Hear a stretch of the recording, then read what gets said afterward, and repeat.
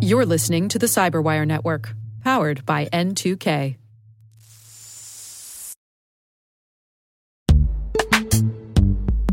And now a word from our sponsor, Netskope.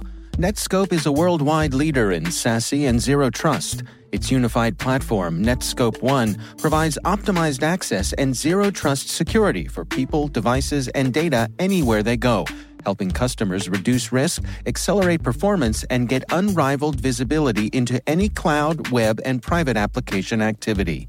To learn more about how Netskope helps customers be ready for anything on their SASE journey, visit netskope.com.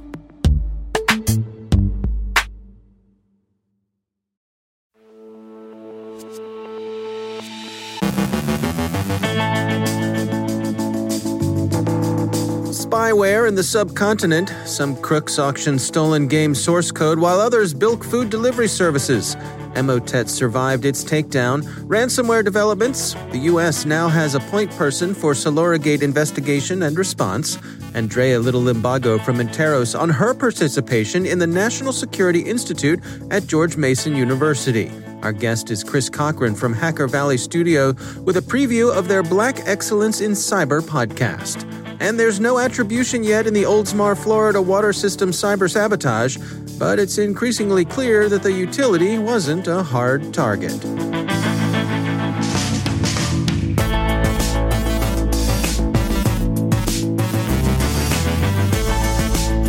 From the Cyberwire studios at Data Tribe, I'm Dave Bittner with your Cyberwire summary for Thursday, February 11th, 2021.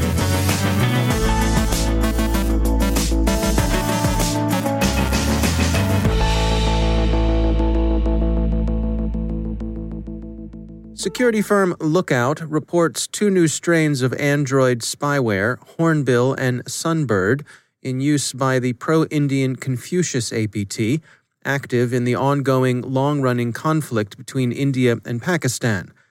Lookout thinks that both Hornbill and Sunbird are interesting for their intense focus on exfiltrating a target's communications via WhatsApp. Both surveillance tools abused Android accessibility services in ways that obviated any need for root access. Sunbird also records any calls the victim might make through WhatsApp Voice over IP service, exfiltrates data from applications like BlackBerry Messenger, and may also be able to execute commands on the affected device.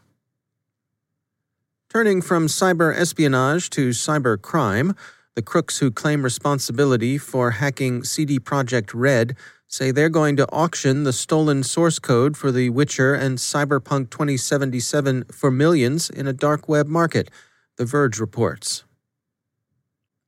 SIFT's digital trust and safety architects report more evidence that delivery services have become attractive targets for online fraud. Criminals are advertising on Telegram, offering to use stolen payment information to buy food at a discount for diners whose consciences are apparently untroubled by their complicity in theft. SIFT says that fraud rates among restaurant apps and food delivery services increased 14% from Q3 to Q4 in 2020.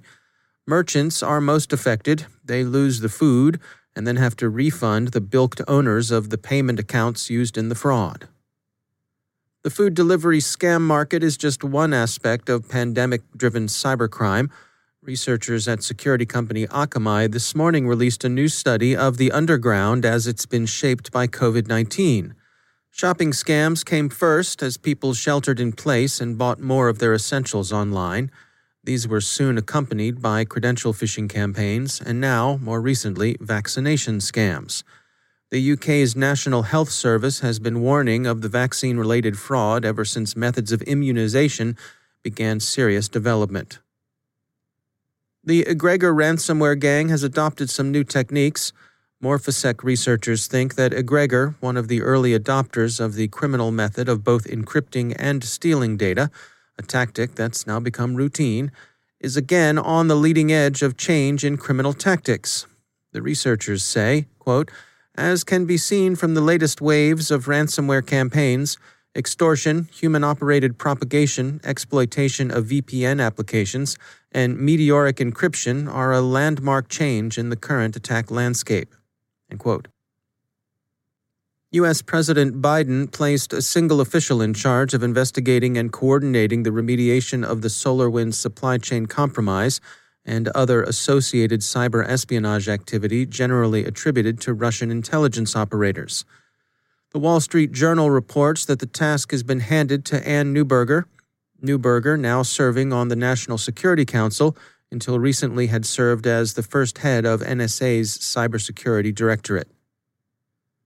As many foresaw, Emotet has proven resilient in the face of law enforcement takedowns. Check Point says the malware held on to the top spot for crimeware in the month of January. Investigation into the Oldsmar, Florida water treatment system cyber sabotage continues. There's no word yet on attribution, and the intrusion looks more elementary than ever. CNN quotes the Pinellas County Sheriff as confirming that the attacker got in through TeamViewer.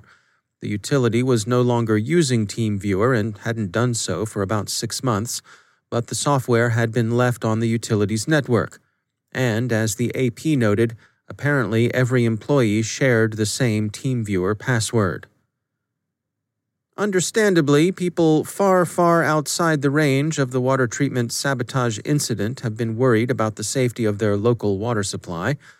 A cybersecurity advisory for public water suppliers from the Massachusetts Department of Environmental Protection provides not only reassurance for the state's consumers, but a useful summary of how utilities can mitigate the risk of cyber sabotage.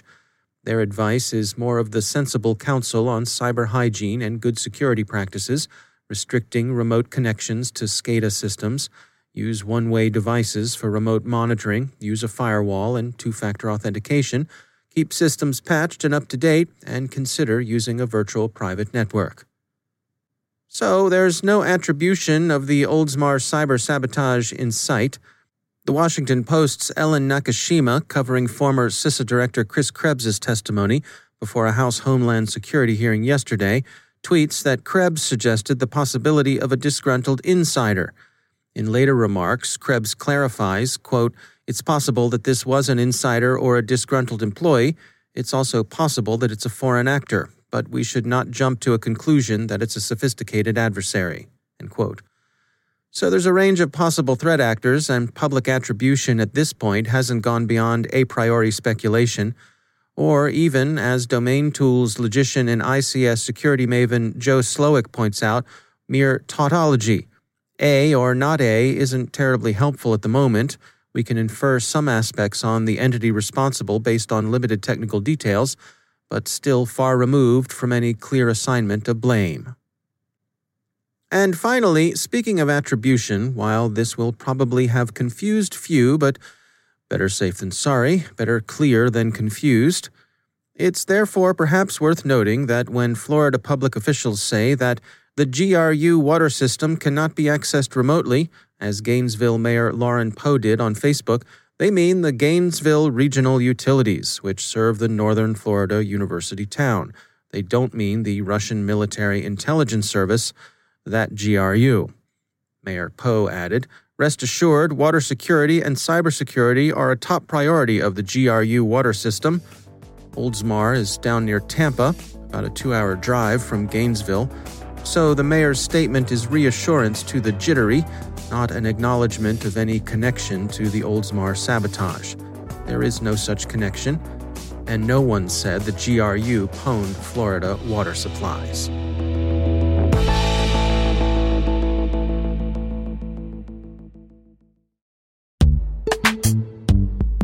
Every day, your IAM tech debt grows. Your multi-generational services struggle to work together. Building an identity fabric can fix this. It makes all your identity tooling stronger and allows you to connect any app to any service you want to use, with zero coding, zero maintenance, and zero app downtime. Strata's identity orchestration platform separates the identity logic from your applications, so you can optimize existing IAM tools and manage them in a single control plane. Now, every vendor, standard, and architecture work together. In short, building your identity fabric means you can secure your non-standard apps, keep your complex access policies, retire outdated IDPs, and modernize in record time. So build your fabric with Strata Identity and get rid of tech debt for good. Visit strata.io/cyberwire, share your identity priorities, and receive a pair of AirPods Pro. Offer valid for organizations over 5,000 employees. Connect today at strata.io/cyberwire.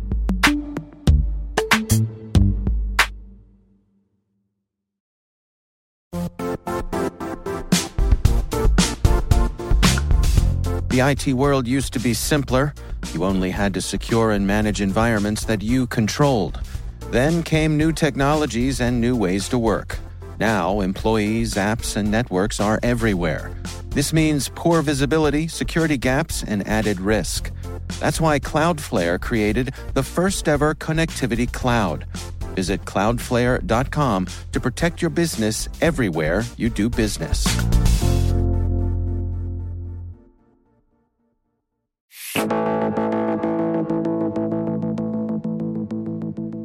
Chris Cochran and Ron Eddings are co-hosts of the Hacker Valley Studio podcast, and this week they've released a special edition of their show titled We Are Here, Black Excellence in Cyber. To learn more about the project, I caught up with Chris Cochran. So originally we had this idea for a framework for excellence just across the board. Ron and I, we do Think Weeks about twice a year, where we sit and we think and we strategize. We think about how we want to make an impact with our business, but also how we're going to make an impact for society and help people. And we came up with this framework called EXIST, and it's an acronym. EX is explore. So how do you explore new worlds within cybersecurity? How do you explore new worlds within hobbies or sports?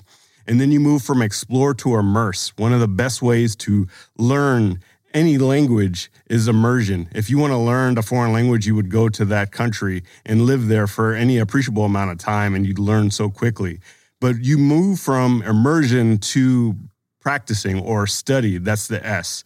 So you go from immersion, just being around the ideologies, the artifacts, and the imagery, to moving into learning. What are the tools? What are the courses? What are the books, the instructors, the mentors that you could have to become great at this thing? And then ultimately you go to T, which is translate or transform.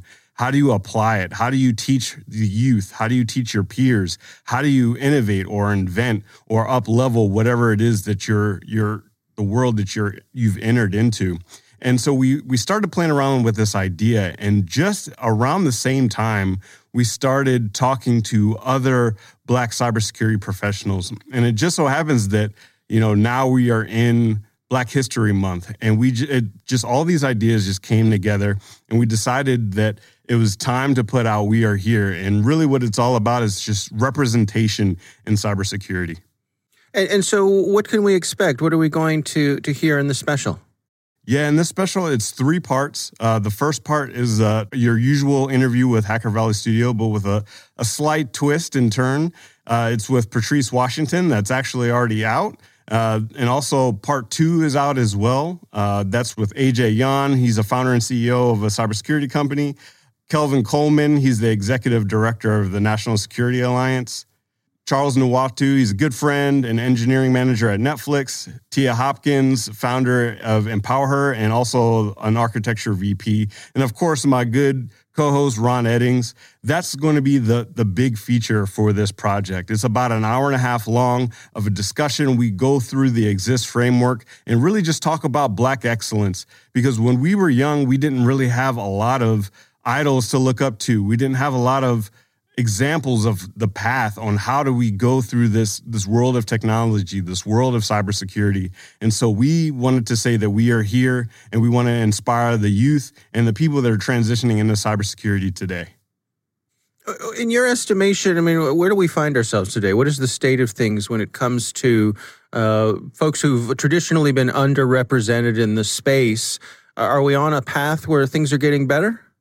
I believe things are getting better. There are a lot of organizations and a lot of people putting in a lot of work in order to make things better. But I do feel like there's a lot more that we can all do from an allyship perspective, from a practitioner's perspective. We can always do more to bring more diversity to all fields across the world. But I really wholeheartedly believe that cybersecurity is an avenue for socioeconomic equality. And that's one thing that people have been talking about for a long, long time. And because I'm a cybersecurity professional, I feel like that's one of the ways that I can give back is to first expose cybersecurity to folks in those socioeconomic statuses, and then be able to help shepherd them into this path and be able to solve problems that we haven't even thought of. So who are you targeting here? Who should listen to this special? So that was an interesting thing as we were pulling this all together, because we really wanted to hit three audiences. We wanted to hit the audience that doesn't even know cybersecurity is a path for them to take.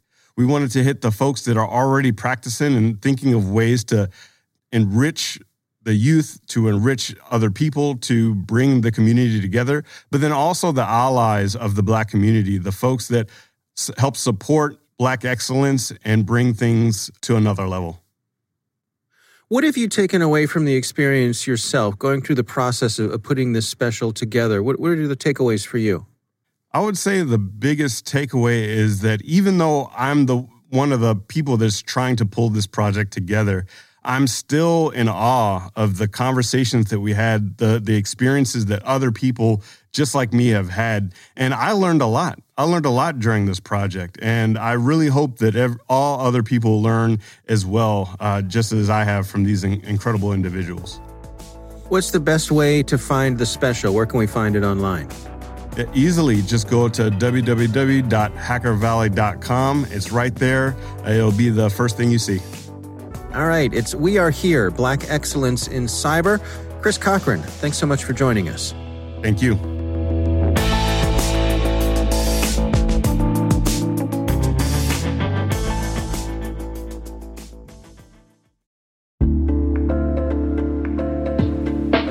Are lengthy security reviews pulling attention away from your security program? With the largest network of trust centers, Vanta can help you streamline security reviews to win customer trust, save time, and close deals fast. Proactively demonstrate security by showcasing key resources like your SOC 2 or ISO 27001, and provide real-time evidence for passing controls. And when a security questionnaire is required, Vanta takes the first pass for you. Visit vanta.com/cyber to take a self-serve tour. That's vanta.com/cyber.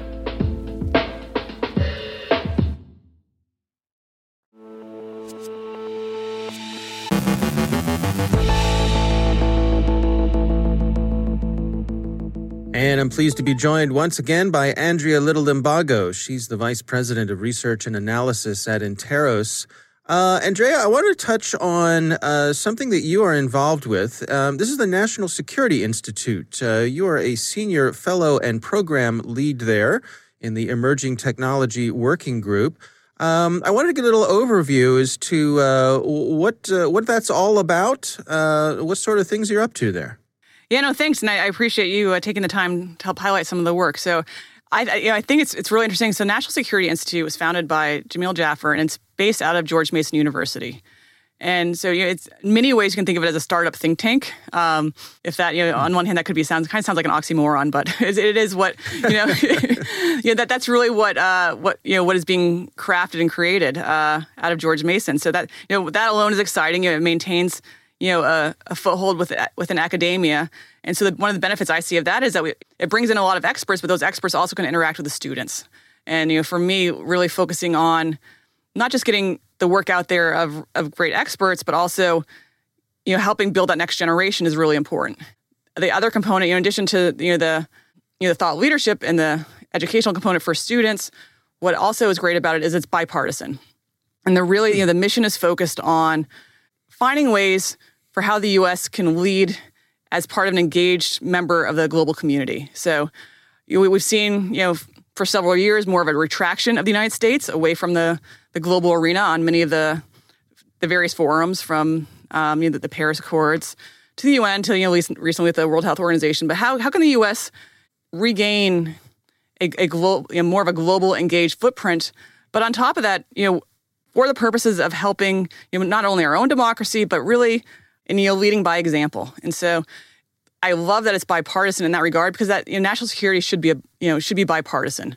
And very often I think we see too much of these security issues hyper politicized, and that's the environment that we live in. And it's really great to be talking to some of these really great national security experts on areas in a bipartisan way, and coming to very similar, or coming to consensus on recommendations and so forth. And so what NSI does is it holds a variety of they've had a couple, they've had a whole group of webinars or podcasts, both of them actually that address this.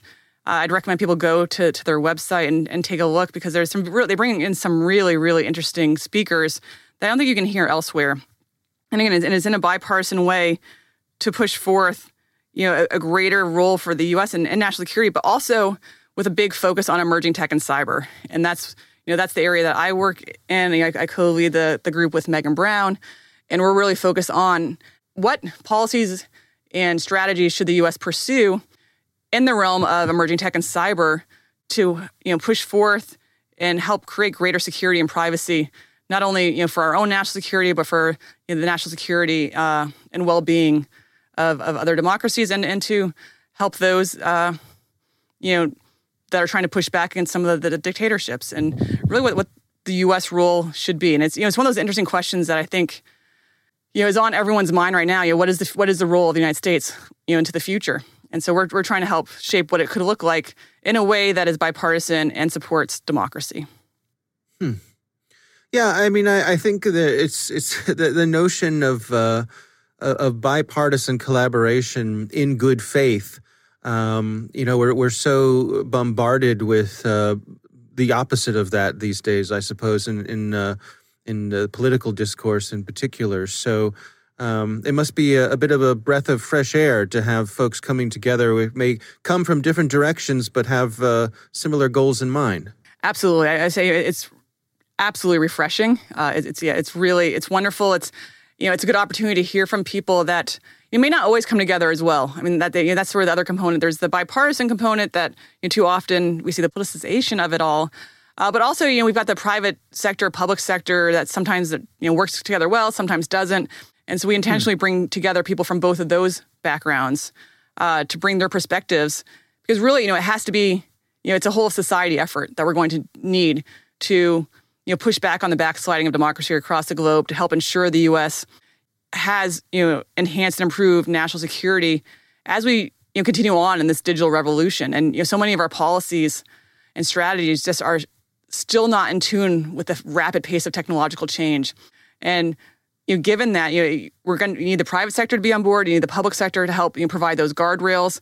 You need try and create the guardrails so that both aren't overreaching. The two big areas that we have focused on this year was on the role of emerging technologies, but also on the role of China.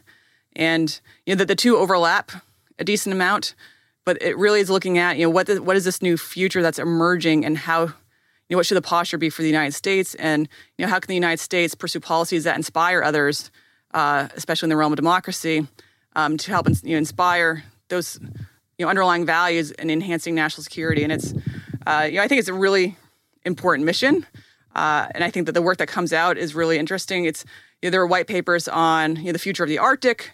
There's one that I'm working on with Lori Gordon on supply chains that's coming out soon. There's one earlier on Section 230, which is the big discussion right now about the role of tech companies and whether they should be moderating speech. And so all these have big tech and cyber implications, but obviously also national security and societal implications as well. So we bring in the fellows writ large. I think it's close to 100 fellows now from all areas of national security, and that's what makes it really exciting. It's an increasingly diverse group of scholars, academics, policy leaders, tech leaders, and bringing those minds together to try and figure out the path ahead and make recommendations. And that I would say is also one area that we really try and focus on is, not just highlighting what the challenges are, but making concrete recommendations in the papers that we produce.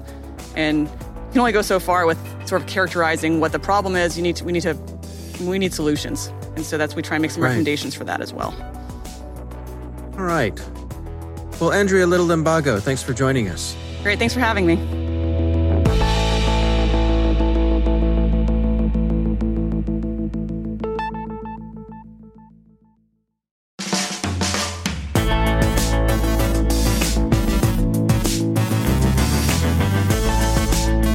And that's the Cyberwire.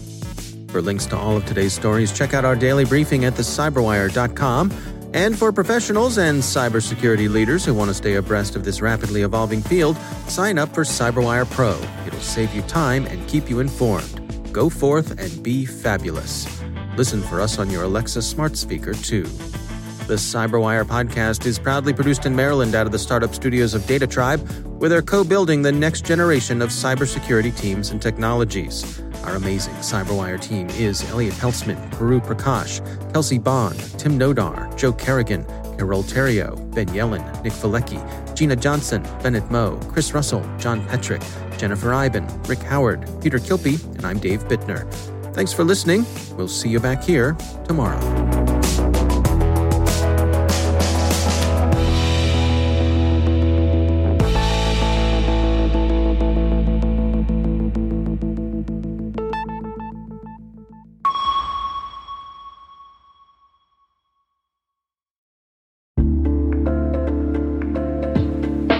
Hi, everybody. It's Maria Varmazes here, your host over at T-Minus Space Daily, and sometimes a guest on Hacking Humans, too. We here at N2K Cyberwire work hard to bring you concise, intelligence-driven news and commentary, and we'd like to know how we're doing. Please take a few minutes to complete our audience survey and share your feedback to help us continue to grow and meet your needs.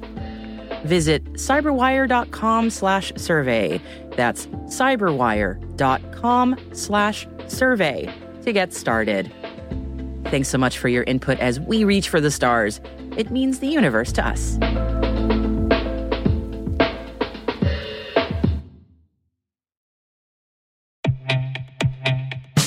And now a word from our sponsor, SpyCloud, the leader in operationalizing cybercrime analytics. Traditional threat intelligence is a thing of the past. Cyber criminals are stealing vast amounts of credentials, session cookies, and financial data every day, and it's hard to keep up. SpyCloud is the trusted partner businesses turn to fully understand their darknet exposure risk and neutralize threats before it's too late.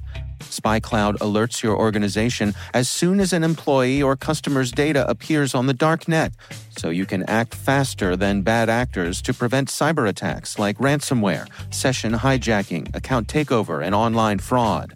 With insights from the industry's largest repository of recaptured data, protect the digital identities and systems most important to your business.